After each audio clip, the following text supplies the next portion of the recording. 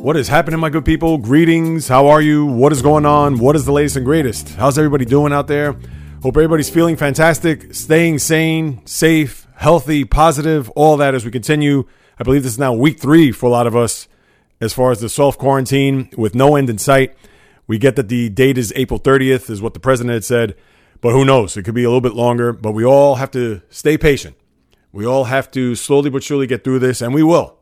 But with that being said, some sports talk is ahead of us, and you've come to the right place to listen to it all, as this is the J Reels Podcast with your host, J Reels. For my first-timers, welcome aboard. Thank you so much for taking the time out to download and listen to what it is I have to say about what's going on in the world of sports. And for those who have been banging with me for now 122 episodes, I welcome you guys back.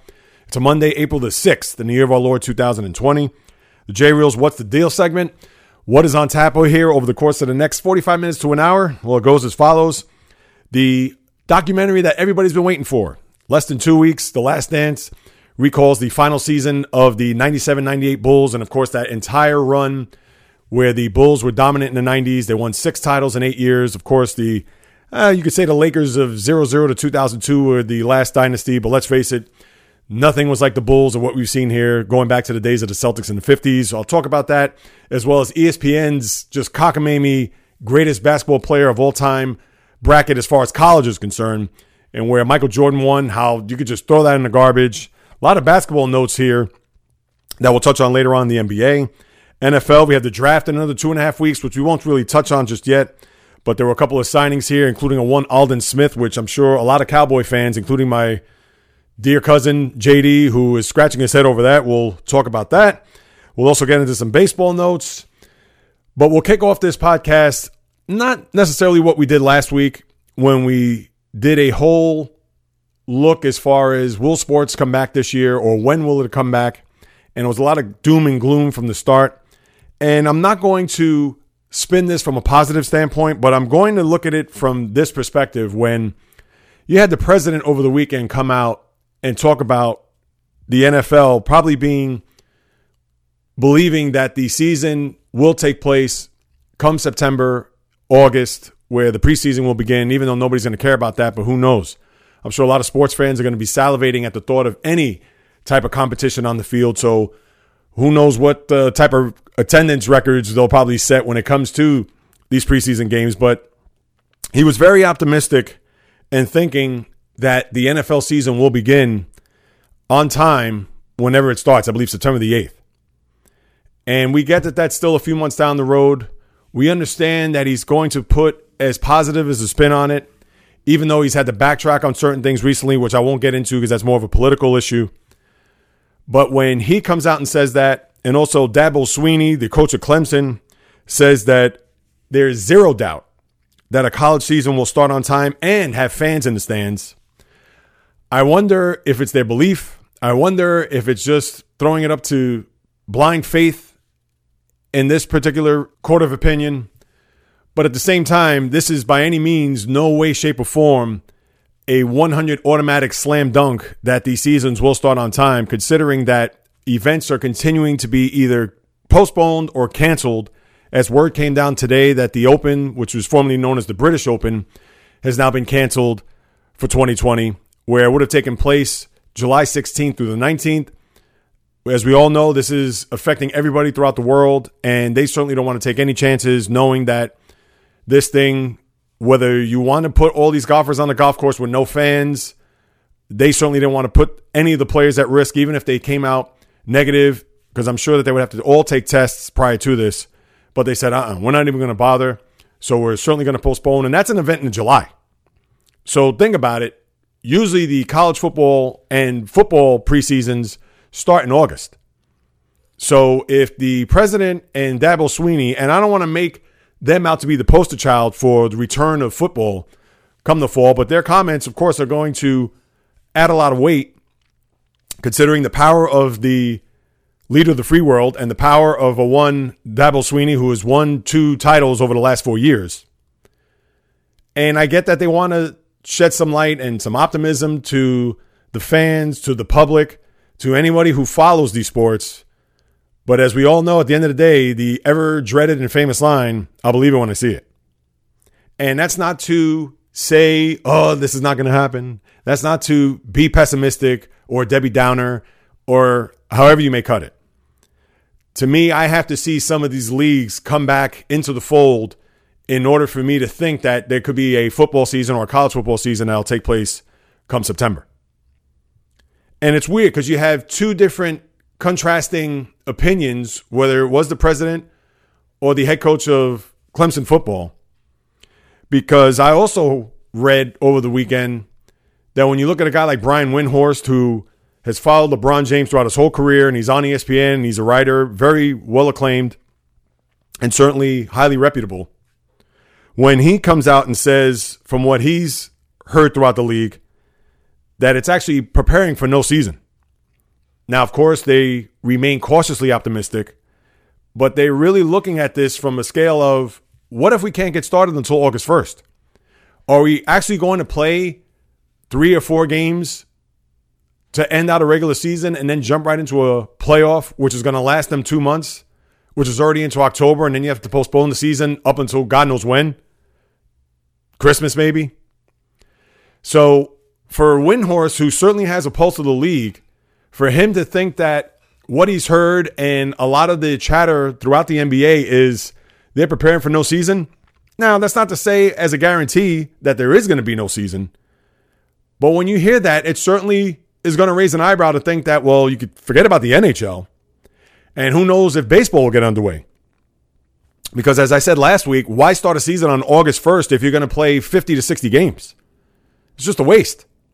And I get that people are just dying for any type of competition, dying for sports, whatever. And as I said last week, I'll say today, I don't want a baseball season starting on August 15th and having this sprint to, let's say, October the 10th to squeeze in 60 games and then have a postseason where you may have, who knows, 6 or 7 teams in the mix just because they want to increase the field and make the game that much more competitive, to where you have a bunch of teams that are going to vie for playoff spots, a la the NFL this year, which they approved that, and we've talked about that in the past. But when you're looking just at the grand scheme of things and hoping that sports comes back, and I am, fingers crossed. Obviously, I need more to talk about than just what's going on off the court or rumors or anything like that. You know, we need to talk about what's happening between those white lines. And nobody wants to talk more about it than I do. But at the same time, as much as I could think, well, hey, maybe Memorial Day, hey, maybe June 1st, hey, maybe July 1st. Obviously, I don't know. I don't have a crystal ball. And I just want to be real, people. I certainly don't want to be that big, giant, thunderous cloud that's going to hover over your heads and in between your ears as I'm trying to whistle through the graveyard how this season's going to take off at any point, and then think that, hey, let's just close our eyes, wake up in 2021, and hopefully we'll get some sports back. I'm not trying to do that by any stretch. If it sounds like I am, I'm just being real. So when you have Windhorst and even Rich Kleiman. Now, Rich Kleiman is Kevin Durant's manager, as a lot of people may not or may know. And he feels, from what he's heard throughout the league, that he thinks there may be no season. I understand preparing to not have a season and there not being a season at all are two different things. I get that. But when you're starting to hear more of the, and I don't want to use the word negative, but when you start hearing more of the possibility that there's going to be no season, you have to take that into account, coming from not only a powerful writer, but also somebody who's the manager and agent of a powerful player. You certainly have to take notice and think that there's quite possibly that we may not even have a champion in 2019-2020.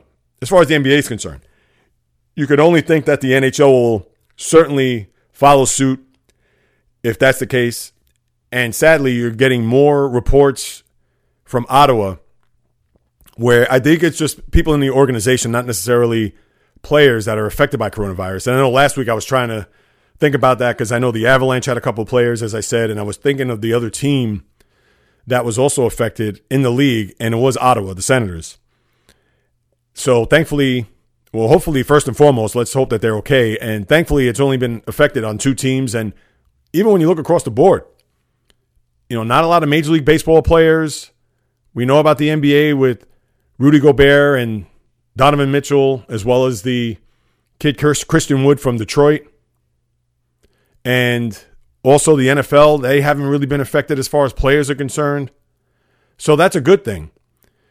But again, knowing that you could possibly play in empty arenas, which is, of course, going to be all the talk here, and it's going to hurt the NHL more than the NBA from this regard. The NHL counts on getting gate receipts when it comes to attendance. Unlike the NBA, when their contract that they have with ABC and ESPN, of course, they want to have their postseason because a lot of that revenue is going to come from that and not necessarily whomever's going to walk through those turnstiles. So the NHL, they are certainly, I'm sure they are sweating bullets, thinking of the possibility that if there's not a regular season and certainly not a postseason, that who knows what's going to happen with the league, considering that they've also dug their own messes in the past when it comes to lockouts and no seasons and things of that nature. But this one will certainly hurt more of the NHL than it would the NBA. And it's not to say the NBA will be unscathed by any stretch, but of course the NBA is that much more popular. And of course they have that TV revenue that's going to come in if the season does resume. So, and in baseball, we don't know when they're going to start. So that's obviously a big roll of the dice. And like I mentioned, a lot of these other sports, they have canceled or postponed. I mentioned the Open. Wimbledon also canceled in late June into July. And Wimbledon, as we all know, that's the Super Bowl of tennis there. We understand it's 2 weeks, not one game like the Super Bowl, but that is tennis's big event for the year. So they didn't even postpone it. They just canceled it altogether. Same thing with the Derby. Now, that hasn't been canceled. They just moved it to a possible date, you would think maybe in September. And we all know the Derby, which would have taken place 4 weeks from this past Saturday. But because they draw record crowds over 100,000+, we understand that come September, if you can have an audience, fans, etc., they're going to have to play that on an empty track or in an empty building. And then we also have to factor this in. Literally a stone's throw from where I live, you had this situation where a tiger was tested positive for the coronavirus. And I'm sure it was transferred by one of the employees that works there. So now you got to wonder, not only do the jockeys would have to be tested, but do we also have to look at these horses to be tested as well? And of course, I report it only because it's a sport.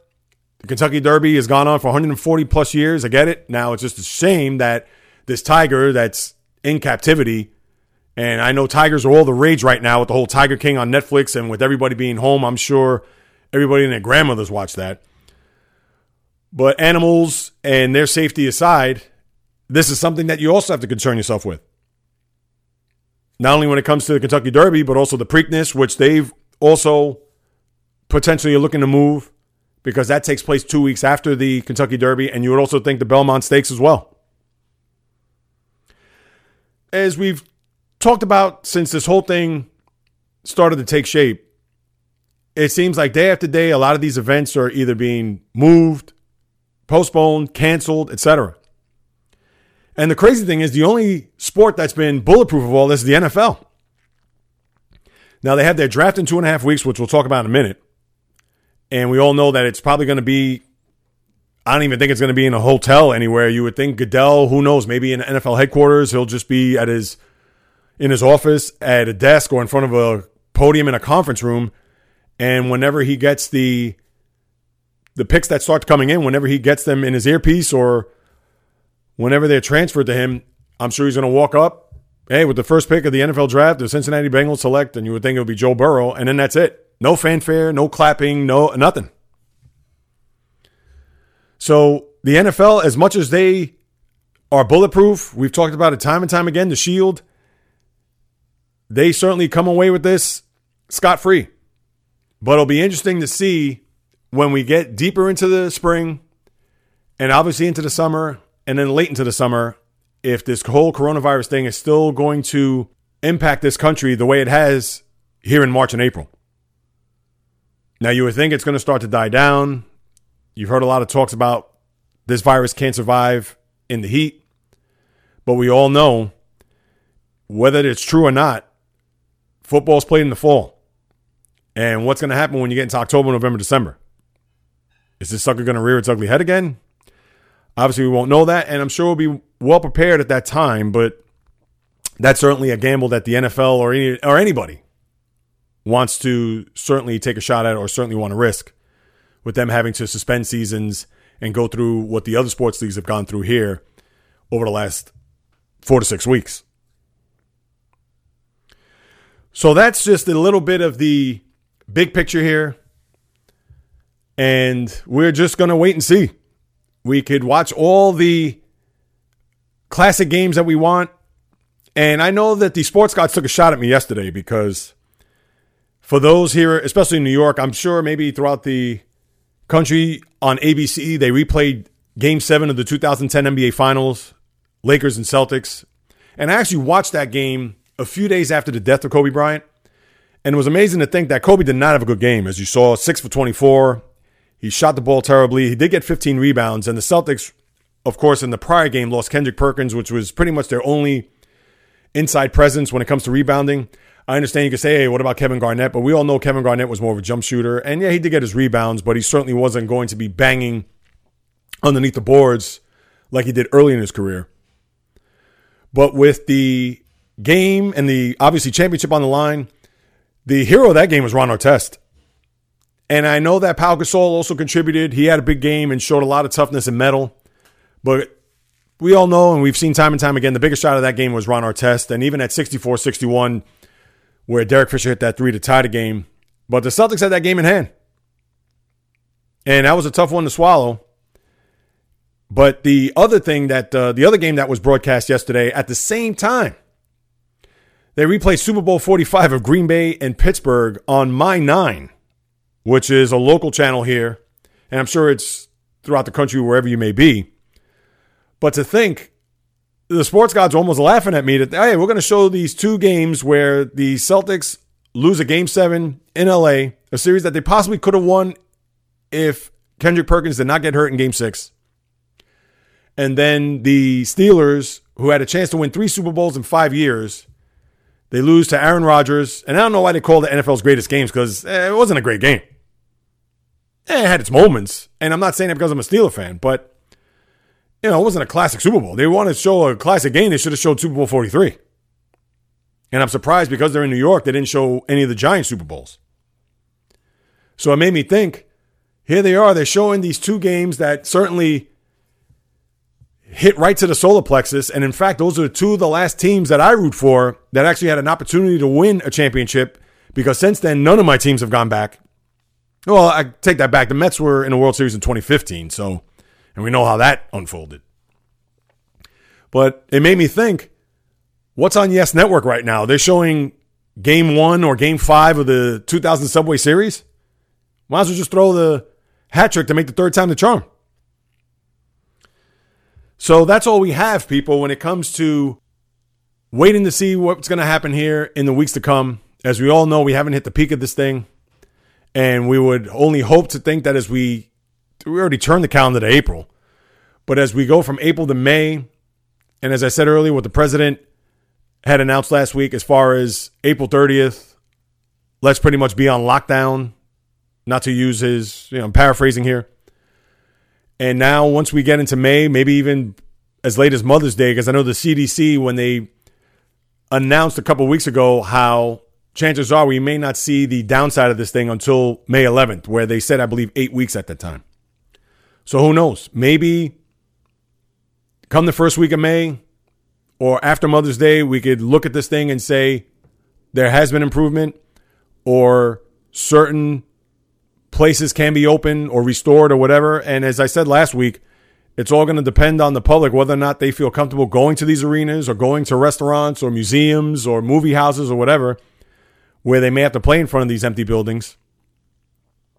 And then, of course, the flip side is, with a lot of people out of work and record number of unemployment just rising by the second, are these diehard fans, or are these casual fans, for that matter, are they going to go to these games knowing that they have no money in their pocket, although they want to escape, but they're unable to go because they have no money, and they're not discounting these tickets or the parking or the concessions? So obviously it's just a whole big giant mess. But we're trying to get through it. And again, I don't want to sound like I said Debbie Downer before, but I guess maybe I could say Danny Downer. I don't want to go down that road, and I understand if I have done so and kind of brought your spirits down. My apologies. I'm just trying to put a few truisms when it comes to this whole thing, because I'm certainly not going to sugarcoat it by any stretch. For those who've listened to me, whether from the very beginning, from the middle, or if this is your first time here. So we're just going to have to wait and see.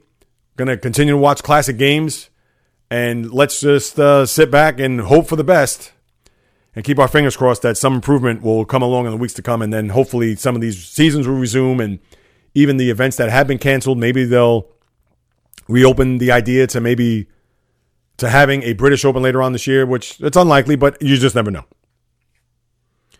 All right, so now let me get into a few things. Let's go down the list here. With baseball, just real quick, here's another thing that they canceled. That London series, if you remember last year between the Yankees and Red Sox, they were going to do that again this year. I believe it was June 13th, 14th, if I'm not mistaken. And that was between the Cubs and Cardinals. Well, that's been canceled. So you can forget about that. The other thing is, which I understand a lot of people may be surprised, twofold. One with the suspension, and then one has to do with the players. The suspension regarding A.J. Hinch and Jeff Luhnow, the former manager and general manager of the Houston Astros. Now, it's been agreed upon that even if there are no games to be played here in 2020, that they will be reinstated come whenever the baseball season would have ended this year. So let's just say, for argument's sake, November 1st. So come November 1st, they could be eligible to be hired by a Major League Baseball team, even if there wasn't a single pitch thrown. Now, some people may look at that, oh, that's not fair. How could that be? They should still be suspended. Chances are they're not going to get hired by anybody next year. I'm sure no organization is going to look to hire him as the bench general for their team come 2021. So I think that's safe. And I would also feel the same way for Jeff Luhnow. In fact, I think Hinch will get a job probably the following year. And Luhnow, who knows? He may not even be a part of baseball at all in the future at any stretch. So that's one. And then the other thing is, two, and I failed to mention this last week, so my apologies. When it comes to free agents this year, again, if not a pitch is thrown in the 2020 baseball season, when you look at a guy like Mookie Betts, he'll be a free agent. The trade between the Red Sox and Dodgers may not be fruitful for the team out in Los Angeles, because could you imagine if they don't play at all this season? I'm sure that obviously they're going to have first dibs at negotiating with him for a contract is concerned, but he's going to have a whole year off. He hasn't had a chance to even suit up in a uniform, and now they're going to have to plunk down anywhere between $300 to $400 million on the table without him even racing out of the dugout to go to the outfield to stand there for the national anthem. So if you're the Dodgers, what do? I mean, you almost have to re-sign him, considering that you traded young prospects for him. You just have to throw your hands up in the air if you're a Dodger fan and say, hey, but that's not right. It's not fair. But unfortunately, that's what's agreed upon. So I know that sucks. I know if I was a Dodger fan, I would certainly look at that and say, man, that's unfair. But if that's what the deal is, you're certainly going to. And the Dodgers have money. So it's not as if they are not going to be able to put forth a very handsome contract for one Mookie Betts. But at the same time, knowing that he may not even play at all this year certainly stings a little bit if you're a Dodger fan, knowing that, oh, geez, now we're going to have to go out and sign this guy for 10 years, close to $400 million. Is he worth that much? I get that the market probably dictates that when you look at other top players in the league, but that is an awful lot of money to put toward anybody, even if your name is Mike Trout. And we know Trout is Trout. But look how that's done in Philadelphia and in San Diego the first years. And that's not a knock on Bryce Harper, Manny Machado, but when you're stuck with that type of contract and you want MVP performance every year, it's not based on what you did in the past. It's based on what you're doing now. So that's what we got there with baseball.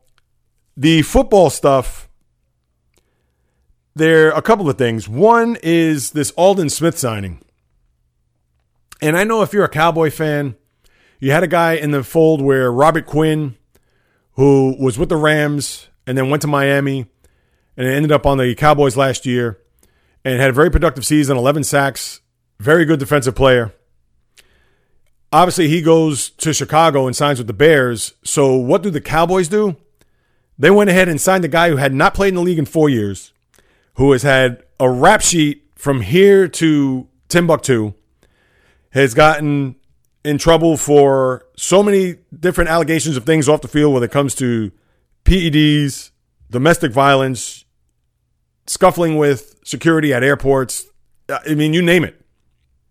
And we get that Jerry Jones, for whatever the reason, has an affinity for signing these types of players. When you look at Pac-Man Jones, when you look at Greg Hardy, when you look at Tank Johnson, I mean, you can go down the list. And here's another guy that when he is healthy and his head is on straight, the guy's as disruptive of a defensive player as there is in the league. I mean, just look at his numbers for his career. He's averaged almost a sack a game. Obviously a little bit less than that, but he is a very good defensive player. Everything that you want in a guy that's going to get in the backfield of the opposing team. But to think, even at 1 year, $4 million, to really go deep into the scrap heap, to bring in a guy like that, and we understand it's low risk, high reward, but one hiccup and this guy's going to have to be cut. And we get it's been 4 years. Is he a changed person? Is he a new man? We don't know that. Nobody's even thought about Aldon Smith here over the last 4 years. He's been on nobody's radar.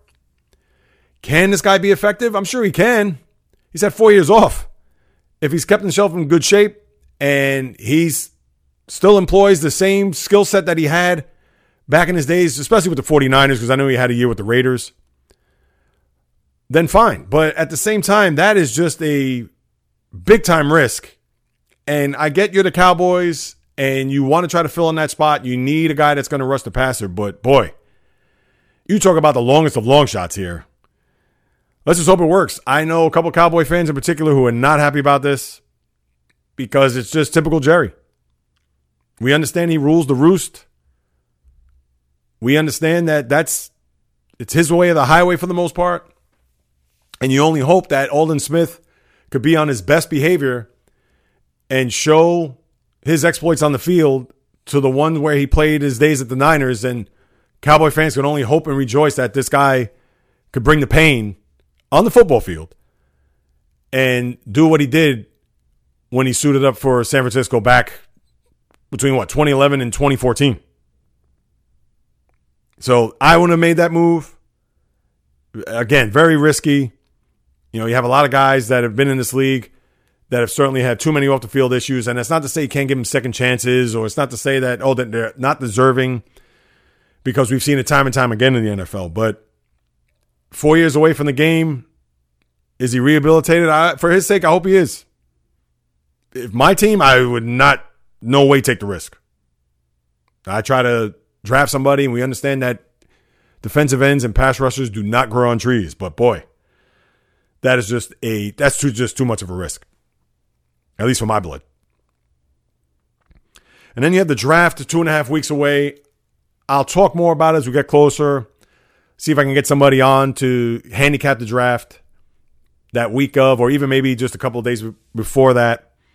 So hang tight. Obviously, you can follow me on my social media accounts, which will be toward the end of the podcast, on who I'll get on to be a spot for that draft, which should be very compelling because the draft is what everybody's looking forward to right now. As I said last week, it's going to be boring, and the draft usually is boring. To sit there between picks, to hear the analysis, the over-analysis, the analysis of all these players, I mean, it becomes sickening. And watching the highlights over and over, after a while. But again, it does bring hope. You kind of look ahead to your team and who you're going to select. And obviously with a lot of teams at the top of the draft, they're looking forward to who their next quarterback's going to be. If you're Tua Tagovailoa, Joe Burrow, Justin Herbert, etc. But again, that's just for 2 weeks down the road, which will take place in Vegas. I guess it's still going to take place there, just with Goodell. Who knows? But we'll be sure to keep our eyes on that. And, of course, we'll give you a little preview of that once we get to the week of the draft. All right, I want to turn my attention to the NBA here. Now, the NBA, this is going to be weird because There are three things. It's almost like a good, I don't want to say good, bad, and the ugly, but I'll call it that. Here's the good. I'll start there. The good is you're going to have the 2020 Hall of Fame class where it's going to be Kobe Bryant, Tim Duncan, Kevin Garnett. They're leading the class along with Tamika Catchings, Rudy Tomjanovich, and others. And the first thing I thought of was, what Hall of Fame class is bigger and better than this one? Because you have three titans going into the Hall of Fame. Arguably a top 20 player of all time in Kobe Bryant. Arguably a top 10 player, and I think he's top 10 in Tim Duncan.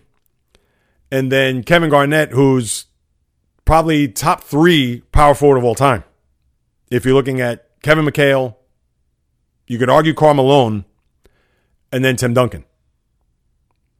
He's definitely in the top 5. You could argue top 3. So I went back and I looked at 2 classes in particular.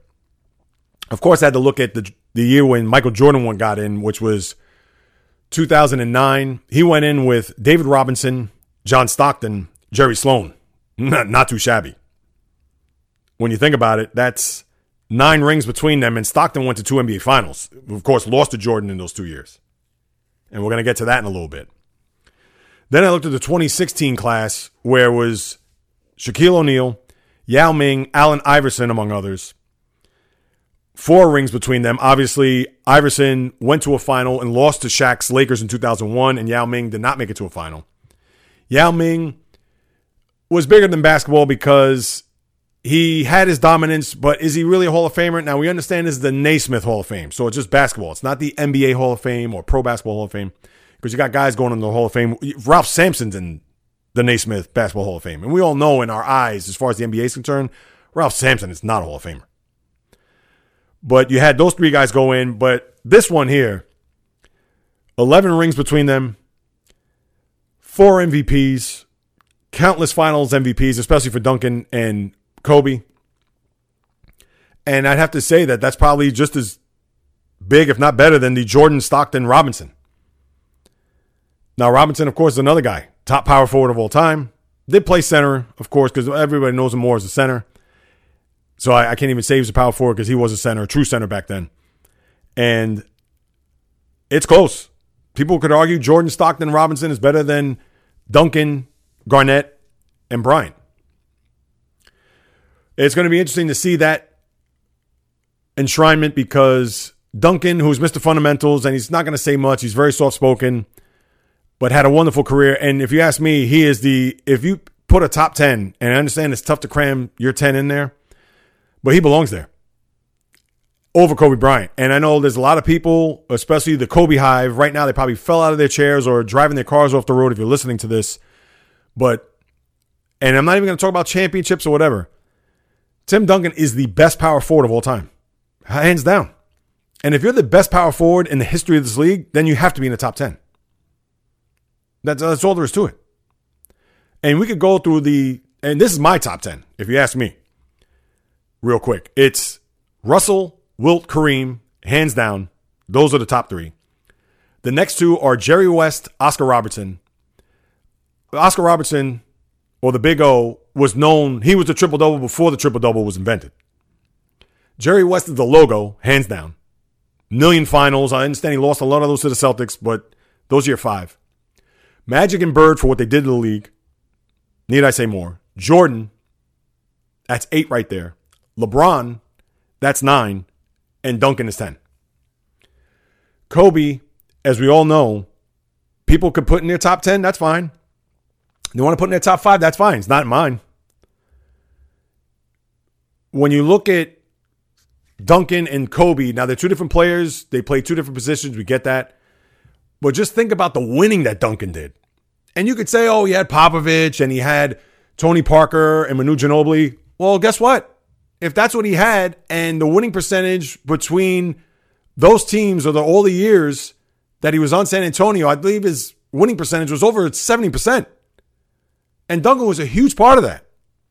So there were some very lean years after the Kobe Shaq years of the 2000 to 2002 when they won those 3 titles before they reached the mountaintop in 2009, 2010.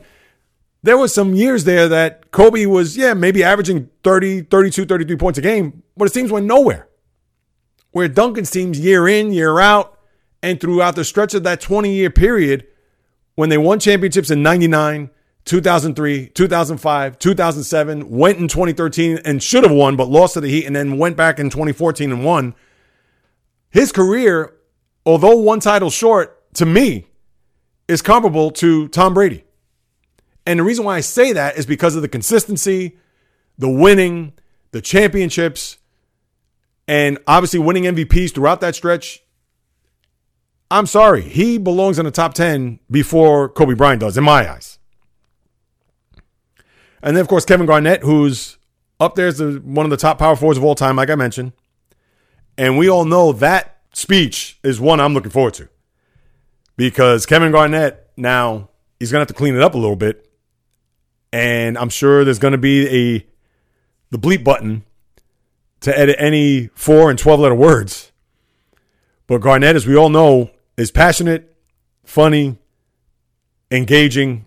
That's what I'm looking forward to. And it's a shame we won't get to see Kobe B. Bryant up there, because that would have been, just to have those three guys go into the Hall of Fame at the same time. And think about it. They were drafted consecutively 3 straight years. KG 95, Kobe 96, Duncan 97. And they all go into the Hall of Fame together. So that's the good. The other good I want to throw in is The Last Dance, the documentary that's going to air on ESPN on April 19th. And everybody's looking forward to that. We understand this generation, they're going to look at Kobe Bryant as being the quote-unquote Michael Jordan, or Jordan Light, if you want to call it, of this generation, and rightfully so. But what's going to be fascinating about this documentary, I'm sure they're going to look at the whole run, the whole dynasty, even with maybe Jordan going to play baseball for those 2 years or year and a half. But it's going to focus in on the 97-98 season. Obviously, that's why it's called The Last Dance, between Coach Phil Jackson, Michael Jordan, Scottie Pippen, Dennis Rodman, et cetera, et cetera. And it's amazing to think that this documentary, it's supposed to be this one season. I could see if it was the whole run going back to the 91 season, or even maybe before that, where Jordan's Bulls couldn't get past the Pistons there in the late 80s, early 90s. But this is going to be a 10-part documentary, 20 hours. So you're going to have 5 straight Sundays, part 1, part 2, the 2 hours, obviously an hour each, over the course of 5 weeks. And now they were supposed to originally air this after the NBA Finals to go into the summer. But obviously, with the way the world is at the moment, I'm sure they're doing any last-minute edits to try to get it all out there to kick off on April 19th. And I'm going to be fascinated to see it, because I've watched those teams closely. I know a lot about those teams. And it's going to be interesting to see what nuggets they're going to dig. I'm sure you're going to have a lot of things talked about how some guys didn't get along, or people that couldn't stand Phil Jackson, or whatever. And that's not going to be any news or anything that's going to be earth-shattering. But what's going to be fascinating is what it was like to not only be a teammate with Michael Jordan on the team, and of course Jordan's going to be prevalent in this documentary as he's going to be interviewed, and which was important, because if you couldn't get Jordan to be on screen to discuss this, then why even have this documentary? So I'm just saying this now, just as a prelude to it. And I know I could have brought this up next week, but it's good, because then over the course of starting, 2 weeks from today, we could take a look back, share my thoughts on it, and hopefully get your thoughts back via social media as to what you feel and think about those teams. Because as we all know, the 96 Bulls in particular, that won 72 games, and they won in 6 games against the Seattle Supersonics in the NBA Final. Remember, they were up 3-0 in the series. So it's not as if they were 2-2 and they had to win a Game 5 in Seattle. They pretty much had the series at hand, which was the best basketball team I've ever seen. But Jordan, as we all know, he is so transcendent, even to this day, even as an owner, because his apparel still sells. He's still relevant. And everybody knows that a lot of people feel that he's the GOAT, and rightfully so. Best player I've ever seen. Of course, I didn't see Wilt. I didn't see Russell, West. I didn't see any of those guys. But if you ask me who was the best player I ever saw, it was Jordan. And that's not to talk bad or talk down on LeBron James, because LeBron is unlike anything I've ever seen as far as the ultimate package. Size, strength, ability, etc. But the one thing Jordan had, and I admired, and I wish all my athletes had that same, I don't even want to say mentality, because a lot of that's been thrown around here, especially after the passing of Kobe Bryant with the whole mama mentality. But man, that guy was an assassin. If he's playing checkers against his mom, he wants to obliterate her. And I feel that way too. Just to give you a quick example, a few weeks ago, I'm playing with my girlfriend's nephew some ping pong, and I wanted to destroy him. And I've always had those competitive juices, man. Even go back to when I was a kid, 6 years old, in the Bronx, trying to play baseball, stickball, whatever. And I always wanted to be picked first or second against 12, 13, 14-year-olds. So I've had that competitive nature, juices, everything since then. And even now at 51, I don't care who it is. And that's what Michael Jordan has. And you got to admire it. The guy did anything it took to win a game. So I'll be fascinated to watch that. The bad, sticking with Michael Jordan, is ESPN's bracket on who is the greatest college basketball player of all time, which I believe it came down to Larry Bird and Michael Jordan, which is the biggest joke of all time, because I don't know if ESPN and how they did this, I didn't follow this 100%. Every time that I went on ESPN's site, I noticed they had this bracket. They even had Allen Iverson up there. I guess he made it pretty far in this bracket. And I love Allen Iverson. But I don't believe he belongs in the Final Four. I mean, let's face it. He made one regional final and played 2 years. He doesn't belong in the top four, even in the top 16. But with Jordan winning this thing, the bottom line is Kareem Abdul-Jabbar is the greatest college basketball player of all time. So to have this bracket, I understand it's for fun. We get it as downtime. There's nothing going on. Let's just make up some sort of NCAA tournament as far as who is the best college basketball player, because they can't even do the best college basketball team of all time, because pick one of John Wooden's UCLA teams. In fact, if they had a Final Four, I'm sure 3 of those teams will be Wooden's teams, if not 4 of them. Maybe you want to throw in the 76 Indiana team, Bob Knight, undefeated. But if John Wooden's teams are going to be in the Final Four, and that would be a waste of time, this was a complete waste of time, because Kareem, as we all know, was a 3-time All-American, Player of the Year, 3-time Most Valuable Player, Final Four, and 3-time champion. Who's going to top that? Even Bill Walton, who's probably the second greatest college basketball player of all time, who went 88-2 in his 4 years in college, 2 titles, went 21 for 22 against Houston in a final. How is he not better than Michael Jordan? Or even, dare I say, and we're talking college people, so don't drive off the road, Jordan fans, or fall off the treadmill, or burn yourself if you're cooking while you're listening to this. But Christian Laettner is a better college player than Michael Jordan. 4 Final Four trips, 2 titles, one of the biggest shots in college basketball history, if not, and that was a regional final. That wasn't even a Final Four or a championship game, where I understand Jordan has the championship game shot against Georgetown. But Laettner was a far better player than Michael Jordan was in college. So for them to come up with this stupid bracket, and no offense to Jordan, how can you not like Jordan and love him? I just finished praising him. But that is just an atrocity. I get it's just to pass time. It's just to have a little fun, whatever. But ESPN has to be embarrassed. I don't know how they generated that to have Jordan against Bird, or even have Jordan be the greatest college player of all time. I mean, based on what? So that's the bad. And then the ugly, and it goes back to trying to be creative. I get that. Or trying to bring eyeballs to the sets or do something a little bit different. But if ESPN is really thinking of televising horse games amongst players, they got to find something else to do. They might as well just replay these finals games or playoff games or whatever it is. They might as well just do that. Because is anybody going to be interested in a horse game between, let's say, LeBron James and Kawhi Leonard in 2 separate gyms, that were recorded, not live, because I don't think they're going to do this live, but they're going to be recorded. And does anybody care? Please. I'll definitely find something else better to do than to sit or even DVR a horse competition.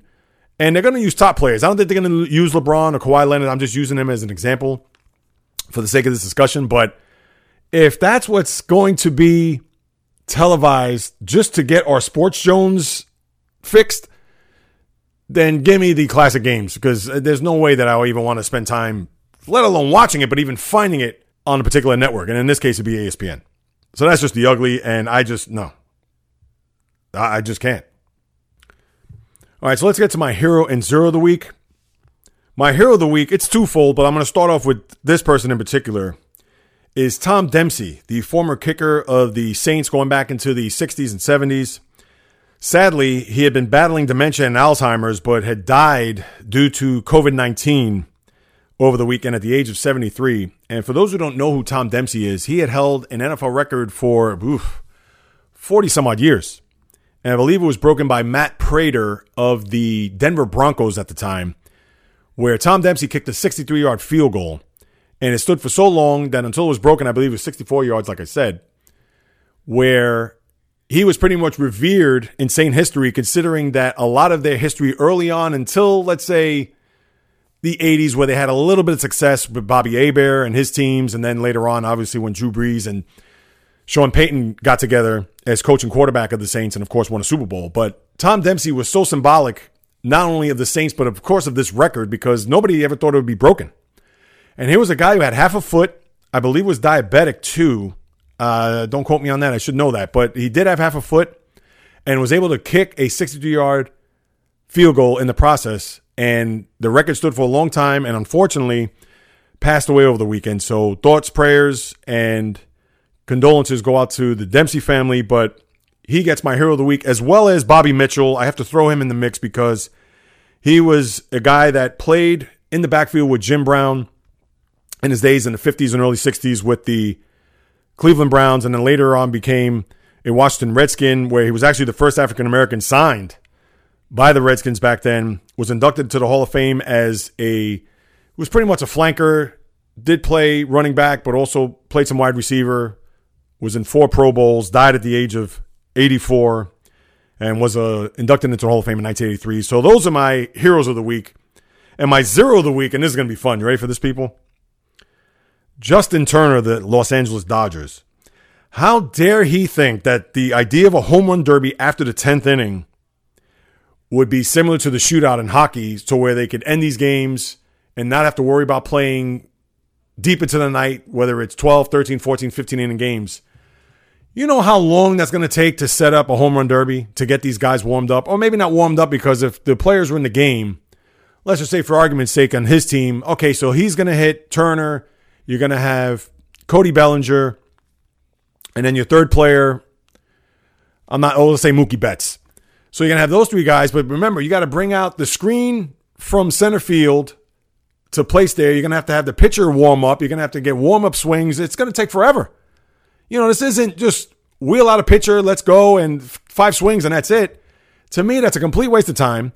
It is beyond hokey that if the powers that be in Major League Baseball even consider thinking about doing this, they need to get their heads examined. And for Justin Turner to think that, hey, this could cure all the ills, it'll be fun, the crowd will get into it, I think it would be laughable. That's like in the NFL, if it's tied after overtime, let's see who's going to kick the longest field goal. That's just an absolute, that's a joke. So for Justin Turner to come out and say that, and he said some stupid things this offseason as well, and I get that some of them may be warranted, especially towards Rob Manfred with the shiny trophy, etc. But Justin Turner's had a lot to say here over the course of the last 2 to 3 months, and this one was just beyond preposterous. So guess what, my guy? You are my zero of the week. So that'll do it for this week. People, I'm working behind the scenes to post another podcast here later on in the week, hopefully by Thursday. But you want to keep yourself abreast of what's going on, all you need to do is just go to any of my social media accounts. I'll be sure to post anything that's going to happen as far as another podcast this week. I do have something up my sleeve. I can't pull it out just yet. I'm hoping that it comes through in regards to a guest. But again, I can't tip my hand too soon, but I do want to come back later on the week or even go off the beaten path a little bit as I've come up with a little creative angle to present to you guys. So I think it'll be a little bit fun, but hopefully if the guest does come through, obviously that's going to take precedent over my crazy creative idea. So you can follow me on any of my social media accounts, whether it's JReels on Instagram, JAYREELZ, or the JReels podcast, which is strictly sports. And I understand I need to add more sports stuff to it. But again, people, as lacking of sports news and any activity that's going on in the world of the round ball and pucks and all those other good things, it's kind of tough. It's slim pickings. So I understand I need to increase that, but I will also on Twitter, JReels1, just a number, the JReels podcast fan page on Facebook. And if you need to send me an email, or you could just hit me up in a DM in any of those aforementioned social media accounts, you could do so. The JReels podcast at gmail.com if you want to do it the old fashioned way. For any questions, comments, criticism, praise, whatever it may be, I'm open to all of it. I'll be sure to follow up with you guys as I usually do on any of those accounts. So I implore you to go follow me and follow what's happening with the podcast on any one of those particular accounts. And as I always say each and every week, people, I implore you and will be greatly appreciated if you hit subscribe to wherever you get your podcast, whether it's on Apple, Google, Spreaker, Stitcher, Spotify, iHeartRadio, Luminary, CastBox, Player FM. I'm sure there's countless others that are out there that I'm unaware of. But please, not only hit subscribe, because what will happen is that every Monday when I put out this podcast, the second that I post it on the website at jreels.com, of course, it'll pop up on your phone, your tablet, whatever device that you may use that you listen to your podcasts. And then in turn, I would also ask you just to rate and review this podcast, because by doing so, all that's going to do is increase the visibility of this podcast with the zillions that are out there, as I've said, week in and week out. And I would need your help. I can't subscribe to my own podcast, people. Yes, I can, but I can't go to everybody's phone and do that. So I'm going to need your help. And especially during this time where you have tons of downtime, there's no excuse. If you could scroll through your Instagram feed for 3 hours, you could literally take 60 to 90 seconds to subscribe, rate, and review. 4 stars, 5 stars, whatever it may be. Any review is fine. JReels is kooky. He's crazy. He's funny. He's informative. He's knowledgeable. He's this, he's that, whatever it may be. Because again, not only just to increase the visibility, but also generate interest with guests who aren't familiar with the JReels podcast. So whether that be the former athlete, the current athlete, the sports writer, blogger, sportscaster, broadcaster, whatever it may be. Because I'm looking to expand people to make this bigger and better each and every week for you guys. Because obviously without you listening, there would be no show. And even if you guys weren't out there listening, I'd still do it because I do it for the love to inform you and to entertain you guys, to bring you everything that's going on in the world of the diamond, the world of the ice, the world of the gridiron, the world of the hardwood, the golf course, racetrack, tennis court, you name it. From my lips to your ears, from my heart to your soul, from where I am to wherever you are, the JReels podcast always comes correct, direct, and in full effect. From the South Bronx, the South Beach, the South Central, the South Pacific, and all points beyond. Peace, love, and God bless everybody. Keep your eyes out on my social media accounts for a podcast coming on later this week. And until next time, on the flip, baby.